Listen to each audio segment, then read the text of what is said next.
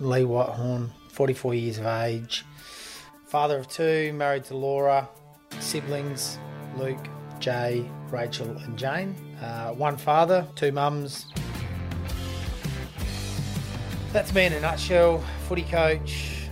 I look at myself as just the average, everyday, run-of-the-mill bloke. Why am I here today? To talk about my diagnosis that I received, not great with dates, but I'm going to say about 6 weeks ago. And I was diagnosed initially with a lesion, which I think is a nice word initially for a tumour or cancer. And I was diagnosed with a diffused glioblastoma. I had my first vomit yesterday at hospital. No. I was talking about it too, has made me feel sick. Trying to determine what it was, but I was like, I just done my first Pilates workout.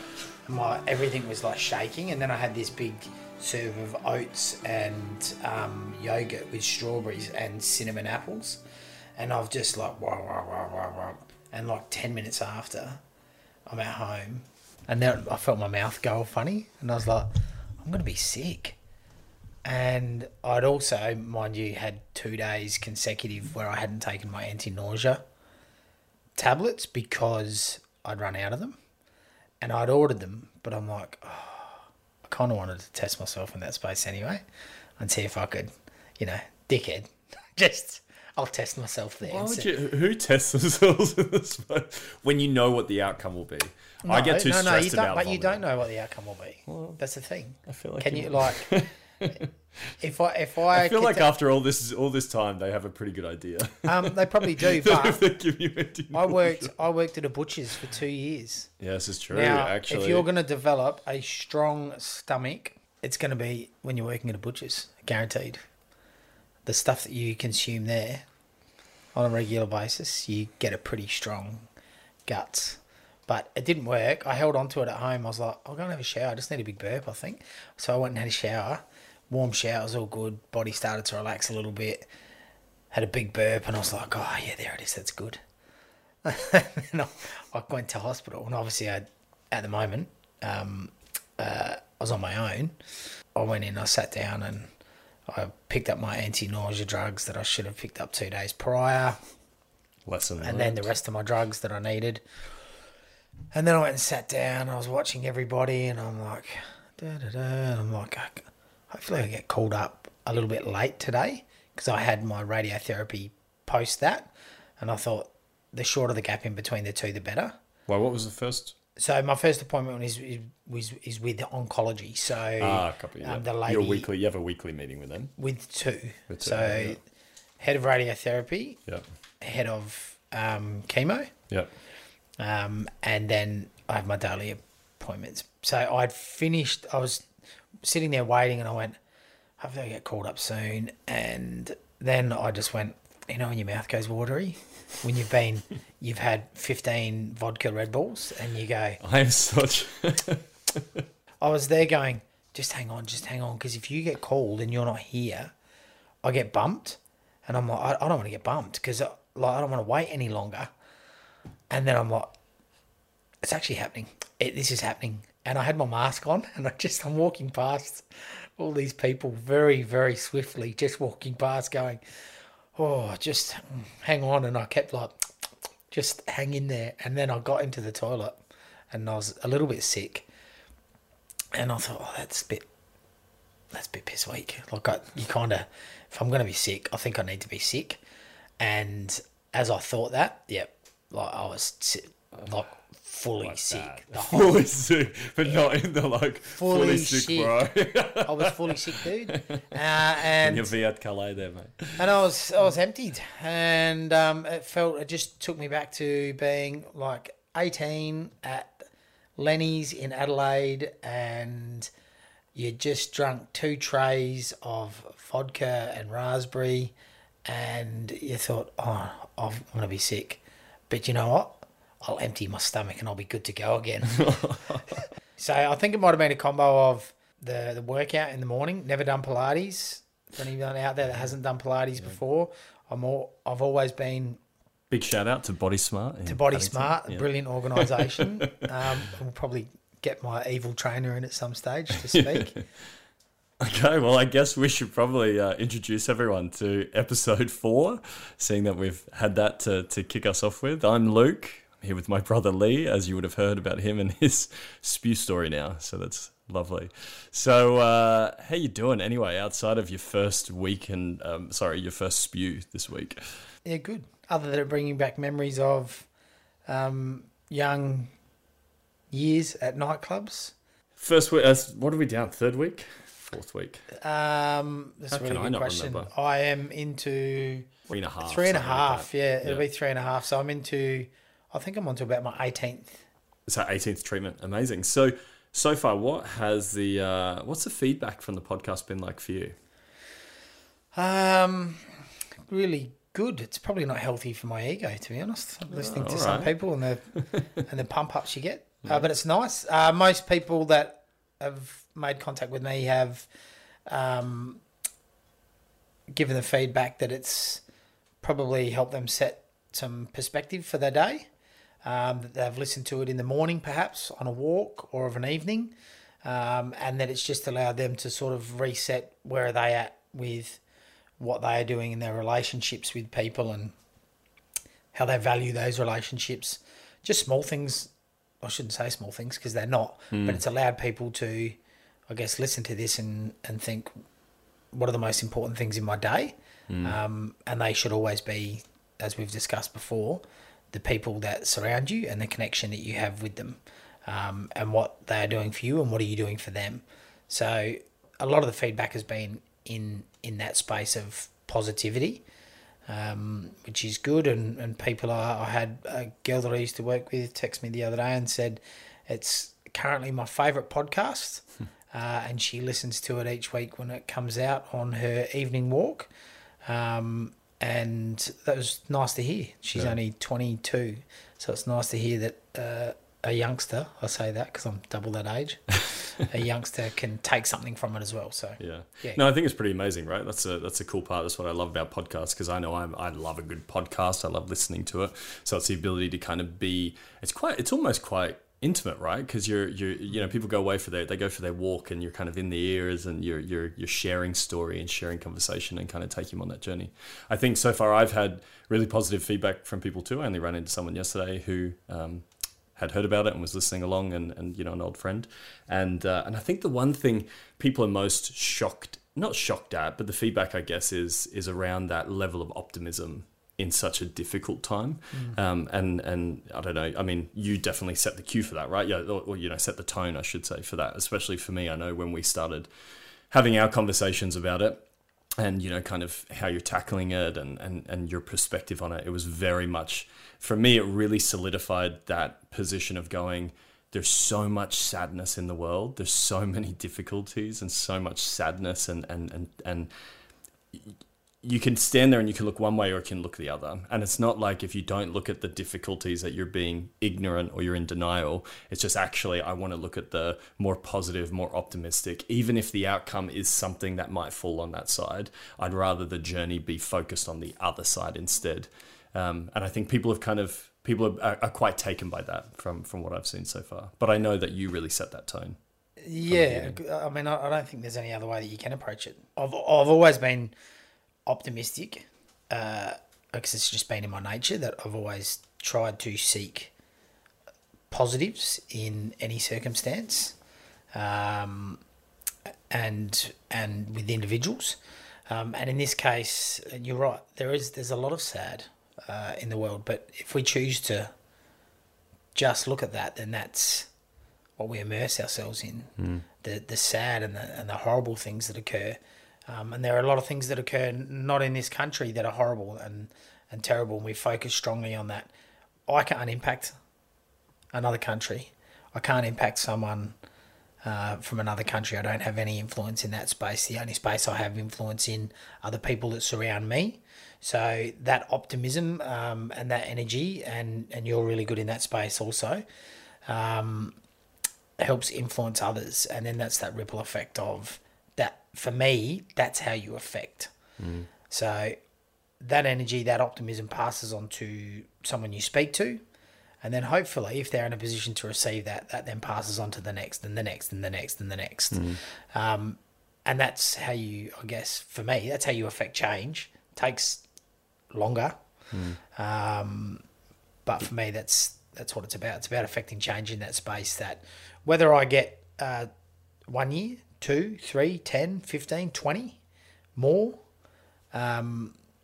being optimistic and positive throughout that period is really, really important for me. It was almost like your immediate call to action. There was almost a level of grace that came across you to be able to go, I'm going to look for the optimistic in what could be difficult. You were always optimistic before, but like anyone, we have the ability to kind of go, everything's a bit, fucked and whatever.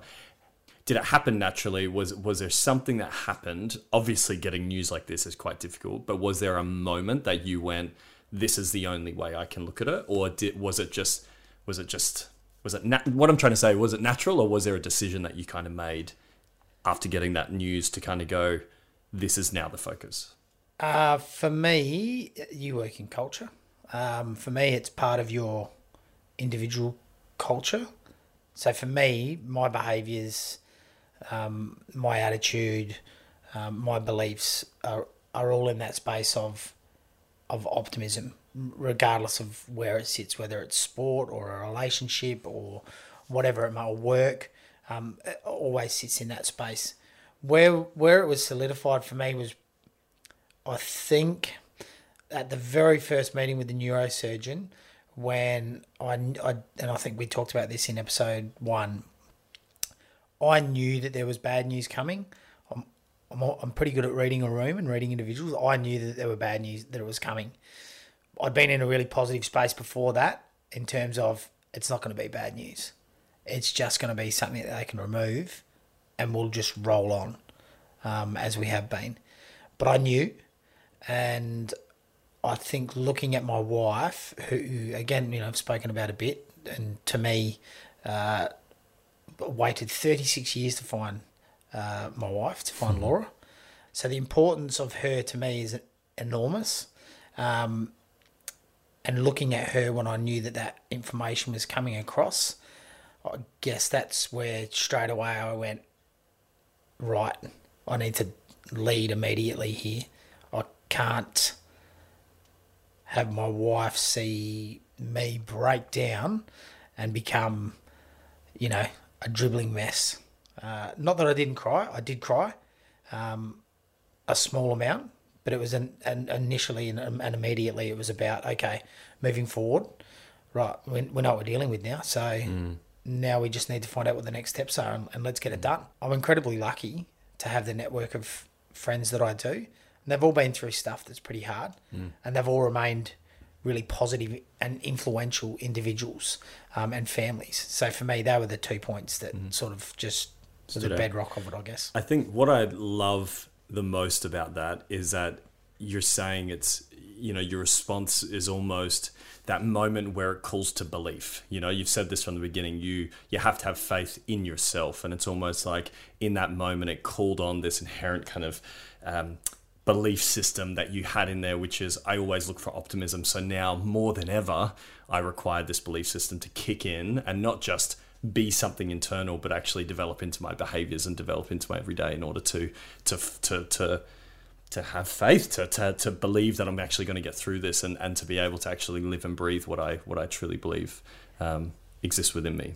I think what it did do for me, I've always had strong belief in myself as an individual, but I've been a little bit, and you'll probably support this, and I know a number of people will. I've probably been a bit reserved in that space in terms of my capacity as an individual and what I'm capable of doing and working through and influencing, I guess, in a positive manner. But when this came along, it kind of just went, okay, now you actually have to just step it up just a bit. Like now it has to become, again, getting back to that culture, that my culture, my daily values and behaviours that I have to live. I can't just talk to other people about how they should be doing things. and I'm not saying that I didn't do that myself. I've always been fairly active in that space, but I just had to be far more consistent. Will it bring the very best out of me? And so far, I feel like it has, and I feel like it will continue to do that. So in terms of that optimism, I know we've spoken about this during the week. There was one conversation that we did have, which was in relation to receiving some news or being in a consult. I don't know if you want to talk about that in terms of what experiences have you had so far that have challenged your optimism or your ability to remain optimistic. I don't know if you want to go into that story of the power of words. Yeah, absolutely, because it's really important. I won't say that this incident challenged my optimism, because optimism, again, like belief, is something that it's unwavering. So it should just be there. It's there. It's always there. It's always present. The part that I found challenging in this space was the individual that we were dealing with was in a role of welfare. And we were meeting to discuss a few different things about where we can receive assistance, etc., what's available from a government perspective, because, we're down to my wife's income. I can't work at the moment, so we don't receive anything other than that. So it's for the first time in your life going, okay, well, we need to go and see what we can access. And the individual that we met with, who I thought would be really in a position of welfare and would be really positive and reassuring. And I'd just come from meeting with one of the oncologists who looked at me for a couple of minutes and said, "You're going great guns. You look good. You sound good. Everything that I'm observing is really positive. I think you're going to fly through this treatment. I feel really good about it." And again, talked about the numbers around the illness, and on average it's 14 months for an individual with the same tumour that I have. But again, I think we've talked about football a fair bit. It's just a stat. It's a number, and it's worst case scenario. And there's usually a big difference between worst case and best. Let's compare it to the Brisbane Broncos' very best and their very worst. It's an enormous cavity. It was quite confronting to hear this individual speak to me and talk about when I pass. So we were talking so about... not if, when. When. Yeah. Yeah, and it was just that simple terminology for me. Part of me I felt quite sorry for her, because for whatever reason she was quite... I don't know if intimidated, but she looked really nervous. I could see that she was really nervous, and I felt for her in a way, because I thought, when someone gets up and they're public speaking and you know that they're going to do a good job, you just hope that they get that little kick that propels them into that next phase of, I feel really comfortable in this space and I'm going to speak really well. But then there are moments where you don't get to that space and you can't get past it, and you go, I'm going to be a mess speaking to this group today, or these individuals. And I think perhaps that's where she was at. She'd done it before. She would meet dozens of people every day, Yep. and probably does a really, really good job. Yep. But for me, sitting there listening to someone speak in that manner I did get angry. I was going to say, what was your... So to set the tone, she's sitting there having a conversation, and the whole thing was around when you pass. Yep. And so as she continued that conversation, your emotional response internally was what? Because it's very hard, right? Like there's levels of optimism where you can be like everything's... But when someone quite literally is sitting there and challenging... Well, using word, because words are powerful, right? Like that's enormously powerful. The optimism is that, it's partly just the vision and the ideas in your head, and then it's the language we choose to use every day. It's the ability to go, we don't know what tomorrow will bring, but we just know we're going to do our best. Yeah, and I guess for me it's probably the coach, educator in you where I just wanted to pull her up at one point and almost like quarter time and say, you're just not on the right track at the moment.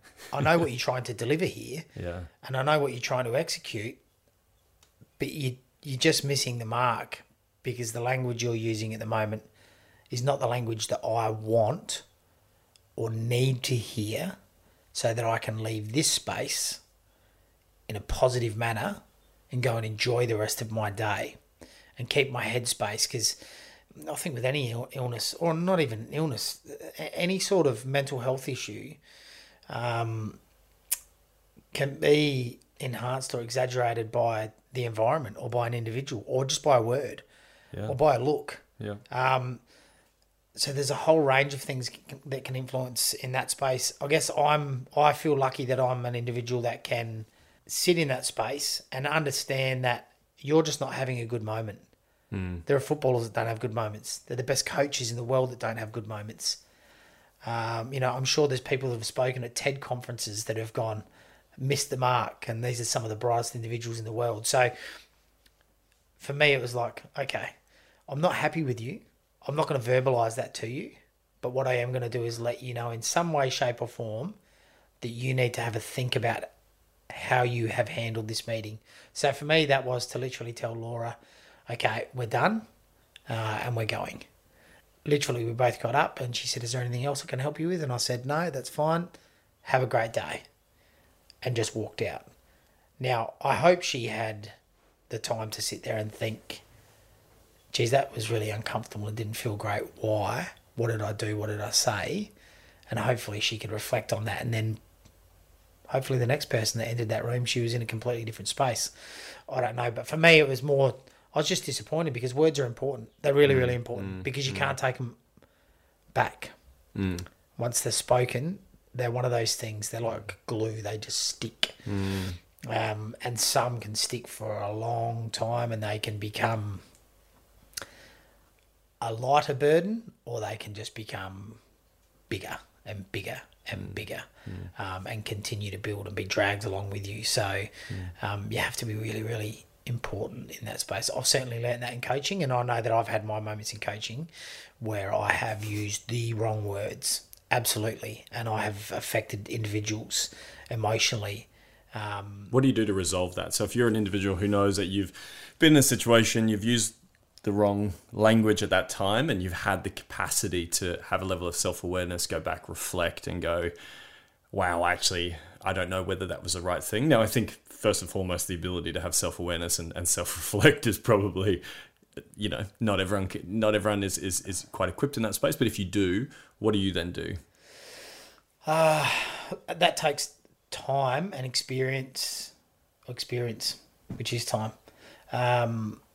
to get to that position, to be able to self-reflect. If I think about my early days as a coach, I was pretty brutal. And that's because that's what I'd learned, that good things come from an incredibly high work rate, pressure, physical presence, aggression. We used to use the word resilient all the time, but I'm not sure it was resilient, rather than it just felt like you either do these things or you don't play. So, and that, that's a really long time ago. And then you start coaching and you perhaps take on some of those habits. It's not until you find that you've influenced an individual, and sometimes that might be that week. You might get an individual that is strong enough as a young person to come back to you and say, that really affected me this week. The way you spoke to me in front of the group really affected me in a negative way.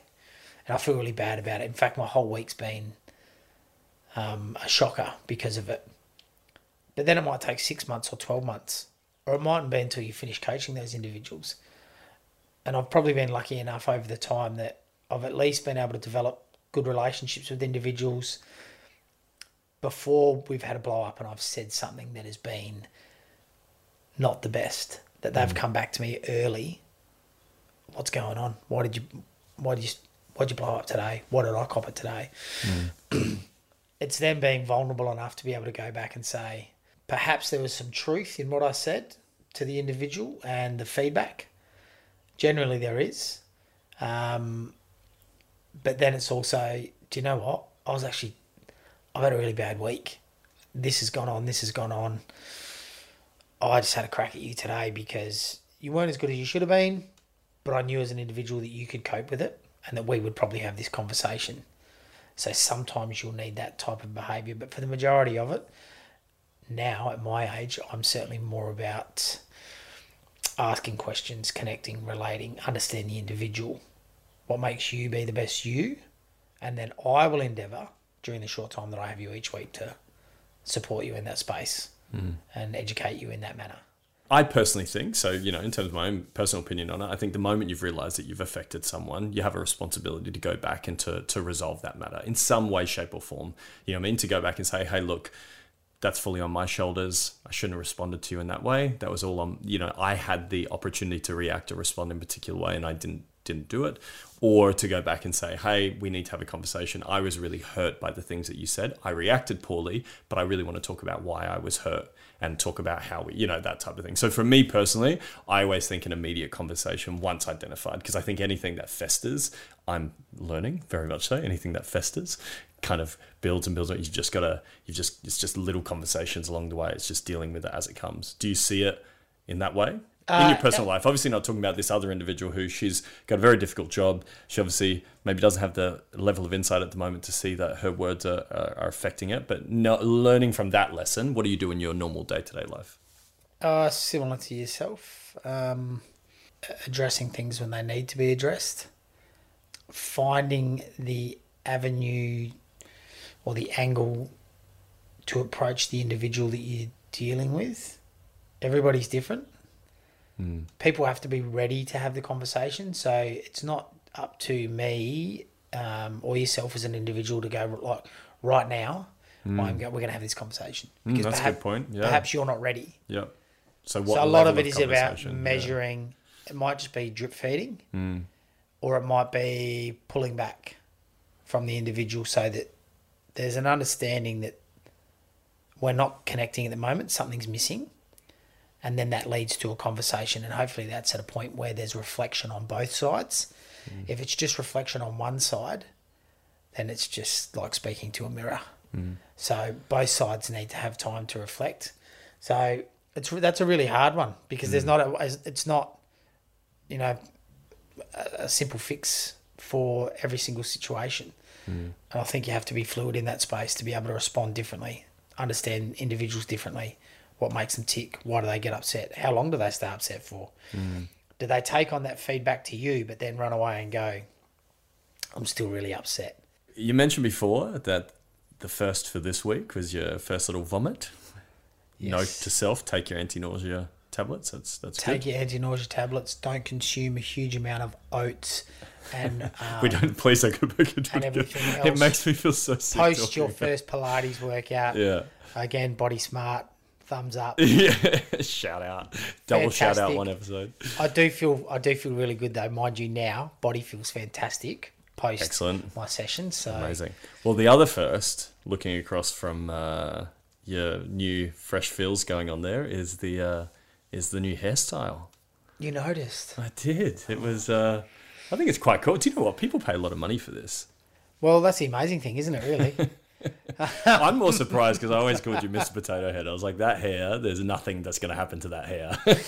Just squeeze them and more will come out. Oh, do you know what? And I think I said this maybe in one of the episodes that one of my, I was determined that I was going to keep my hair. When everyone I've spoken to have said, it's actually like with radiotherapy it's on your brain. It's on your skull. Yeah. It's kind of inevitable. You can't avoid it. Yeah. But obviously, me being me, I was like, yeah, okay, we'll see about that. And I was Optimism fine. only lasts so far until the body goes, I don't know if that's optimism. I think that's just ego and stupidity. Yeah, okay, more good. than optimism. We can we'll put little buckets out and just differentiate them. Optimistic is being realistic to a degree. This is just unrealistic stupidity and ego. So anyway, describe the new feels. Describe the new hairstyle. To all the AFL fans out there that love Dustin Martin. And his haircut, I'm trending down that space. So, okay, so what it looks like is, and why it looks this way. Yeah, I was going to say, explain the why. There's with radiotherapy, and again, if there's any oncologists out there listening to this and going, he's saying all the wrong things, know, I'm we only need to- speaking from my experience and my knowledge, which is limited because I leave the expertise and the knowledge up to the doctors, not to Google or anybody else that wishes to advise me. I feel like we need to get someone on here one time just to explain. There's been a few things that we've already identified we've probably said wrong or not explained right or done whatever. I think we almost need to write them down and then go, right, let's clear We all can this do a up little on here. audit session at some stage and go back and go, wow, we said that. Yeah. But to explain, the radiation treatment goes in at one point, and it obviously has an exit point. So where mine is, it's on the left-hand side of my head, and it is probably like a 3-inch strip that runs From like the from the top front. of your ear. across the top of my ear, and goes down to the back. And then the exit point, which you guys may not be able to see at the moment, but there's... Yeah, it's kind of on the back left-hand side. Yeah, isn't there's it? a little dot there where the exit point is. So, So imagine kind of three inches running from the front across the top of your ear, down the back, and then just go, a few centimeters over. There's a bit of hair. it's and then like a there's an exit point. 1990s undercut. Yeah, it's deadly. It's like when you went and got the undercut. I have had a similar haircut. Enormous Metallica fan, and We'll put a photo on Instagram, I reckon. Yeah. I'll let everyone see the new do. Laura takes one every day because she wants to see the progression.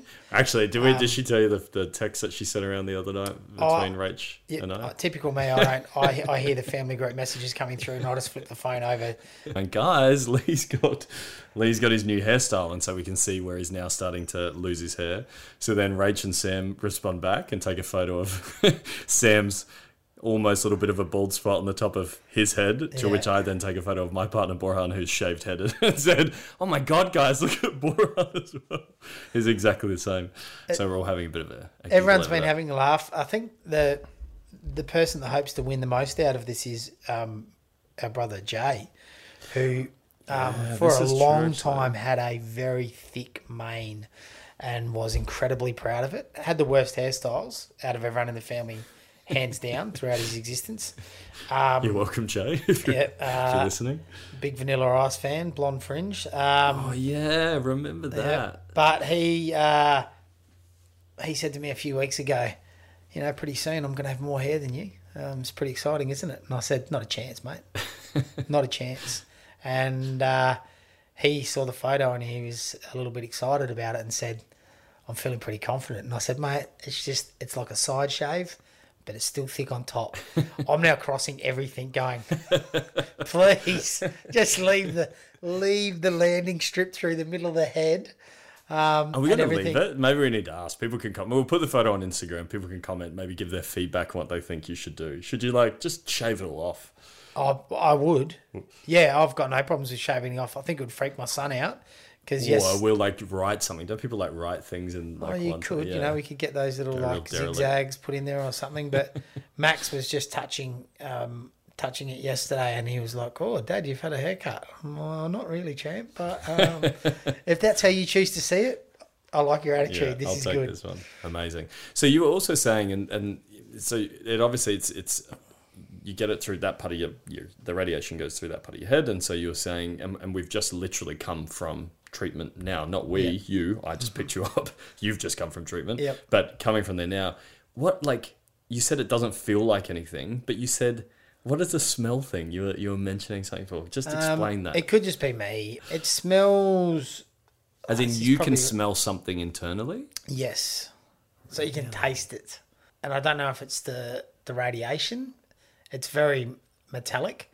It smells like burnt metal, but it also smells like you can smell that something's burning This is during, after, now? during. Okay, during you can smell Yeah, it. it's I reckon it's about a minute and a half into the treatment that I get that familiar smell. I'm like, oh, yep, okay. And so for me, I just go, well, it's doing its job. Yeah, so it's that's killing good. it. Great. Some people might not smell anything, but with my nostrils and the size that they are, This is true, actually. It's inevitable. I could smell, a pork sausage from 400 yards. So it's probably why I pick up on it, I suppose.